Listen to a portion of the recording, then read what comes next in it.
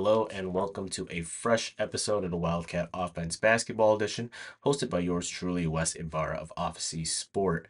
I want to thank each and every one of you for the likes, the ratings, the reviews, the follows, the listens. It means so much to me, and it means so much to the project. It keeps me motivated to keep making content like this for you all.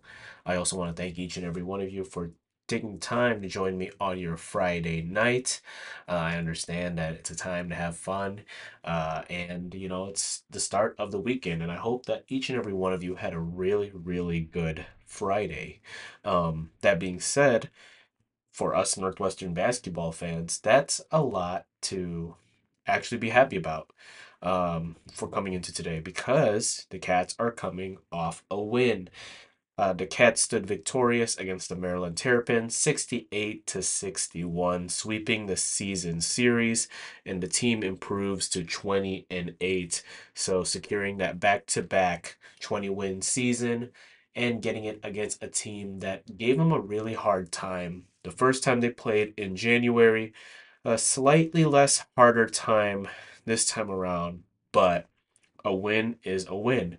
And of course, when you can steal games on the road, like I mentioned in the last episode, of course, that really means a lot. And what better way to do it than here, or should I say there in College Park? Because again, like I mentioned, the Terrapins really gave the Cats trouble last time, and they gave the Cats trouble for really most of the game. As a matter of fact, after one half, it was 29-24. And if you look at the scoring for the second half, Cats actually won the second half, but only by two, 39-37. So with the gap in the first half, as well as key defensive plays in the second half, especially in the last 2 minutes, right? And of course, a lot of clutch scoring. That's what really put the game away for the Cats and, got them to that 20th win. That being said, looking at the team stats, it looked pretty even throughout. So the Cats shot 46.3 from the field, while Maryland shot 38.9. Three-pointers were horrible. Cats went 15.4%, 2 for 13 from three, while Maryland went 2 for 22. Going into that game, Northwestern was one of the better three-point shooting teams in the Big Ten, if not the country, while Maryland was one of the worst. So while that trend stayed the same for the Terrapins, and good job for the Cats defense for forcing them to put up 22 three-point shots and only make two of them. That was one of the keys to the game in the preview show, was to make them shoot threes. And if they only made two out of 22 of them, that's actually a pretty good defensive night from beyond the arc. But the Cats weren't much better. I mean, sure, they shot more or less half than what the Maryland has shot, but to only make two themselves and only shoot 15.4% from the 3-point line. That's tough. And one of those shots, of course, was made by Boo Buie, but oh man, they need to get that touch from beyond the arc back tomorrow when they're at home against Iowa. But Cats made up for it at the free throw line, 28 for 31, 90.3%, so almost perfect from the line. That's something that we have not really seen throughout the season, and this could by far be their best free throw shooting night. Remember, those free points, those are just giveaways. So, of course, if you can make those, right, that's just more ways to build your leads or perhaps gain some momentum back. While Maryland shot 17 for 24, 70.8%. Maryland had more assists, 9-8. Cats had more rebounds, 31-30. Maryland had more offensive rebounds, 10-3. Cats had one more steal, 2-1. So as far as swiping the ball away, that wasn't really active for either team, which is again pretty uncharacteristic for Northwestern as they're very good at swiping the ball away. 2 blocks to Maryland, while none for the Cats. And turnovers, 8-7. So both teams took care of the basketball quite well. Or I shouldn't say quite well, but like better than most. But Man, Northwestern had more turnovers, which is again quite uncharacteristic. But again, their defense still held when it mattered the most. As far as individual stats goes, Nick Martinelli led the way for the Cats. Look at that, 27 points. I told you guys at some point it was going to come around and it was going to click. And this is a really important time in the season, and it's good that Nick Martinelli has shown flashes of improvement, and he was due for a big game, and it looks like it came in the form of Wednesday night. 27 points, 9 for 14 from the field, 0 for 2 from 3, but 9 for 10 from the line. Look at that. Brooks Barnhizer, another 10 rebound game, all on the defensive side. Boo Buie with 5 assists. He had 2 turnovers to his name and played 39 minutes, so he didn't really have a break. It's really hard, uh, I'm sure, these days for this Cats rotation because actually Ryan Langborg did not play last night, or I shouldn't say last night, but 2 nights ago. So, you know, it's more opportunity for guys on the bench. However, because Langborg has proven to be a very dependable player throughout the season, it's more work for guys like Boo Buie, for guys like Nick Martinelli, and even Matthew Nicholson, because again, you got two of your top three scorers out. And it's more work for Brooks Barnhizer too. But as far as Wednesday night is concerned, it looked pretty okay. And his replacement, which I think was Blake Smith. Yep, Blake Smith did okay himself, but we'll get into that a little bit more in a sec. Jameer Young led the way with 24 points, 6 for 14 from the field, 1 for 6 from 3. So bad night shooting from 3, which contributed to the bad night overall. 11 for 12 from the free throw line, but still a pretty decent shooting day. Swanton Roger with 6 rebounds. Young led the way with assists with only 1 turnover, and he had 1 steal and only 1 personal foul. So really, really good game from Jameer Young. And even though there was a moment where he did spend a lot of time on the bench, um, he still kept the Terps within striking distance when it came to moments for the Terrapins that mattered most to keep themselves in the game. Uh, Looking at stats here, so as the aforementioned Nick Martinelli, uh, Brooks Barnhizer also logged in 39 minutes with 14 points, 2 for 6 from the field, those 2 free throw line jumpers, 0 for 2 from 3, but perfect from the line. You gotta love that. We like that. I like that. I hope you guys like that too. 10 rebounds, so another double double, and only 2 fouls. Uh, Forgot to mention Martinelli also played 39 minutes. So with the output that he's been putting out, and unless Langborg is not ready to go tomorrow, then I could see Martinelli putting in a lot of minutes there too. Boo Buie with 12 points over 39 minutes, 4 for 13 from the field, 2 for 6 from 3, 2 for 2 from the line. So not too much offensive opportunity for Boo Buie again, but still in double figures. And he did contribute in other ways too, with the 4 rebounds, 5 assists, turned the ball over twice, and only 1 foul. So very good way to stay out of trouble for our fearless leader. Blake Smith with extended playing time, 27 minutes, 6 points, 1 for 1 from the field. No threes, but 4 for 5 from the line. 5 rebounds, 1 assist, 1 turnover, and 3 fouls. So not bad filling in. Of course, filling in for Tiberi / Ryan Langborg, it is a bit of a tall order, especially for a guy that hasn't really played all season, but he seemed to do well in his starting debut. So hopefully, assuming, again, Langborg can't go tomorrow, he can get a little more comfortable working his way into the starting lineup.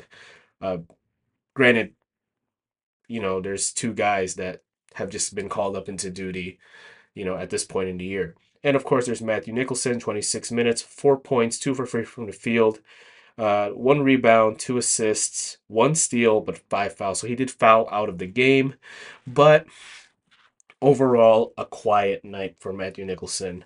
The leading contributor off the bench was Luke Hunger. with 14 minutes logged, 5 points, 1 for 4 from the field, 0 for 3 from 3, 3 for 4 from the line, and 1 rebound and 3 fouls. No other big contributions. Mullins logged in 5 minutes, and so did Clayton with 11 minutes, but no points from either man, and not really any stats to report. Mullins had 1 rebound, Clayton had 2, and that's about it. As for Maryland, there's Jameer Young with 24 points. Right, Harris Smith had 14 points and 37 minutes of play. 6 for 12 from the field, 1 for 5 from 3, 1 for 2 from the line with 5 rebounds. Reese with 12 points in 25 minutes, 5 for 8 from the field, no threes, 2 for 6 from the free throw line, 5 rebounds, 4 turnovers, 1 block, and 4 fouls. Scott with 4 points in 30 minutes of play, 2 for 9 from the field, 0 for 4 from 3. No trips to the line for him. 4 rebounds, 2 assists, 1 turnover. Very quiet night for him. And Geronimo, 2 points in 19 minutes, 0 for 1 from the field, which was a 3-pointer, 2 for 2 from the line, 5 rebounds, 1 assist, and 1 turnover and 2 fouls. The bench themselves, much like Northwestern, not much to contribute. Um, Big note here is Swanton Roger with the 6 rebounds that were mentioned earlier. Kaiser Jr. had 20 minutes, 3 points, 1 for 6 from the field, 0 for 5 from 3, 1 for 2 from the free throw line, and 2 rebounds. Others logging minutes were Long and Batchelor. Long had 13 minutes, Batchelor had 5. Neither man scored, but Long had 1 rebound. So, starter heavy night for both teams.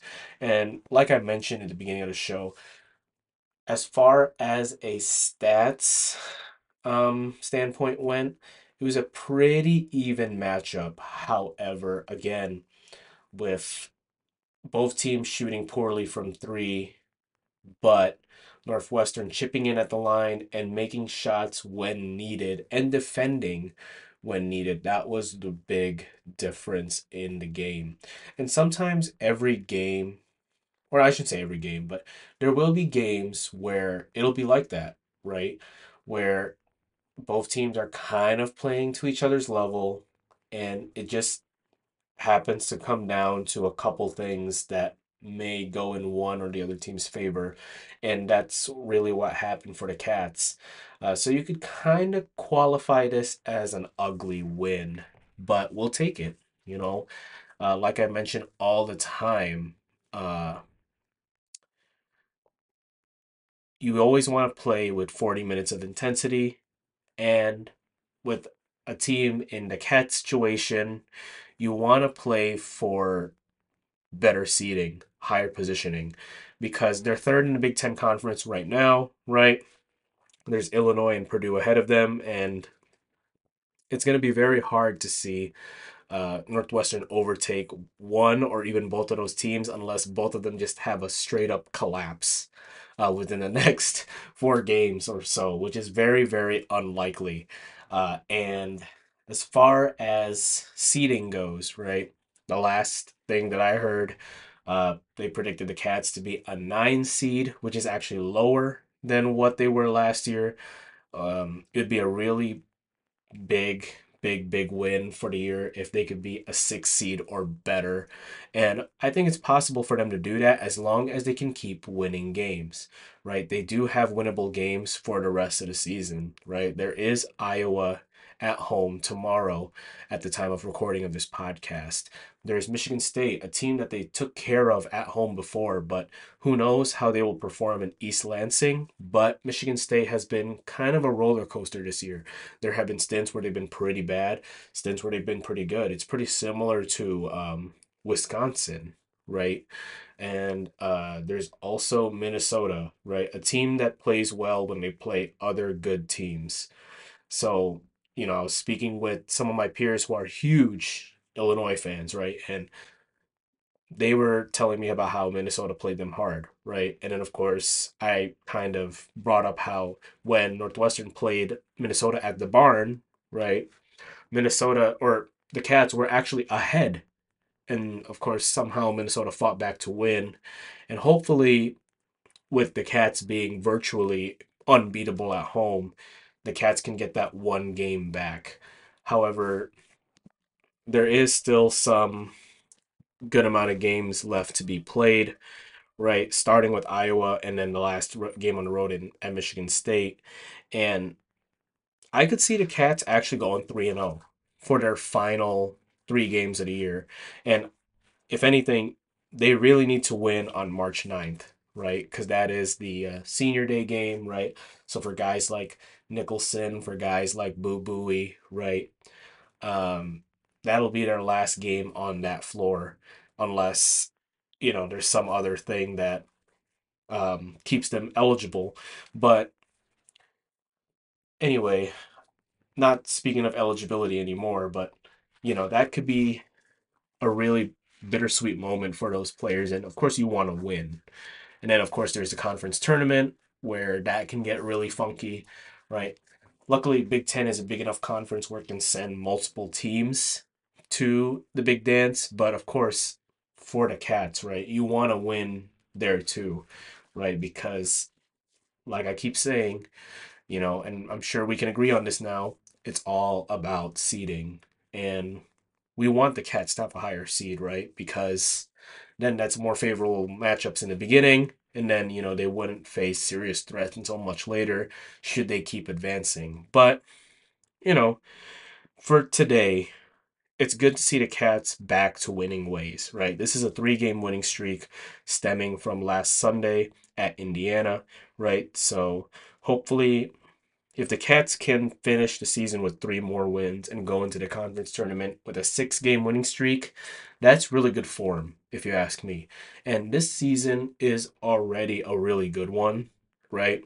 20 wins is generally a really good year for any NCAA college basketball team, no matter what level, right? So this is a good time to be a Northwestern Cats fan and really a Northwestern Cats member on the team, right? Because you're a part of a team that's really, really special. You're part of a team that has beaten a lot of competition that no one gave this team a shot to beat. And it's crazy to think that we're already at this point of the year. But, you know, this resume is built on wins like, the one like last night or 2 nights ago. And of course, there's the ranked wins and what have you. But it's a good year. And I'll still maintain that the Cats are probably the best unranked team in all of college basketball right now. But we'll sign off here. Let me know what you guys think. I hope that you guys have positive thoughts about this win too. It's really good to steal one on the road because the Cats have struggled on the road and have a season sweep against a team that is historically better than the Cats. And they have all kinds of momentum going into the last 3 games of the year. Um, Hopefully, you all are ready for tomorrow. We'll preview tomorrow's matchup against the Iowa Hawkeyes then. Um, it's a big game because this is the next to last game at home. But before we go into that, I will see you guys tomorrow. Thank you again so much. Share the podcast with friends, family, colleagues, anyone who's down to join the sports talk conversation. That can be found on most podcast platforms: Apple, Spotify, and Amazon Music. Offsie Sport is spelled OFFCIESPORT. There you can find previous episodes of the Wildcat offense, including the run that we had for football, as well as Greatness, spelled GR number 8 NSS, where I cover athletes who are dominating their sports today. So baseball is right around the corner. There's spring training games being played already. There's a $700 million man and the recently married Shohei Ohtani and his former teammate Mike Trout, who I've covered in that series. And of course, if you guys love racing, Formula One is about to have their first race tomorrow at the time of this recording, the Bahrain Grand Prix. And I do have an episode on Lewis Hamilton and Max Verstappen. So, for my Formula One fans out there, happy start to the Formula One season to you all. But yeah, I'm going to sign off here. Thanks again for joining me on your Friday night. I will see you tomorrow and go Cats.